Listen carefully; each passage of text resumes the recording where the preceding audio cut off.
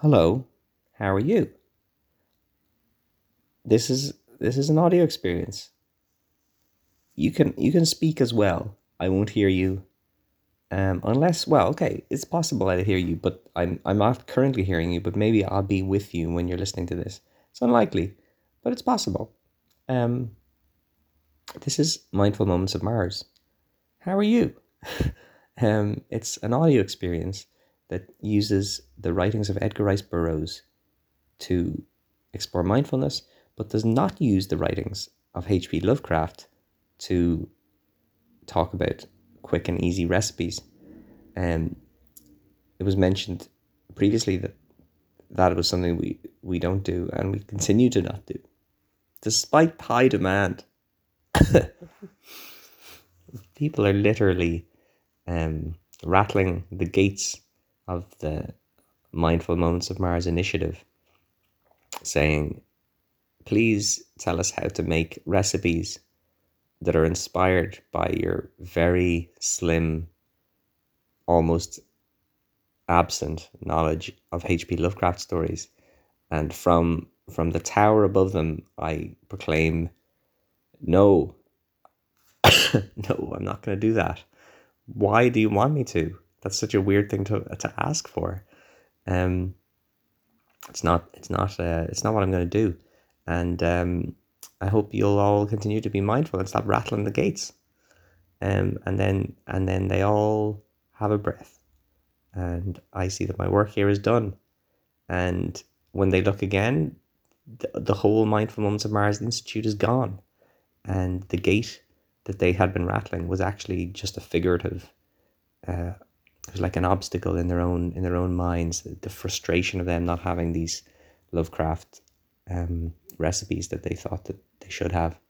Um, in Buddhism, I think this is called the second arrow, where you are like, oh no, I don't have H.P. Lovecraft inspired quick and easy meals, and then you can just accept that and move on, but then you shoot yourself with the second arrow, and it's like, oh, I've been shot again.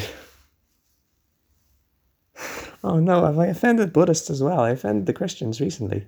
I'm not. That's not me making fun of anything. That's just me being silly.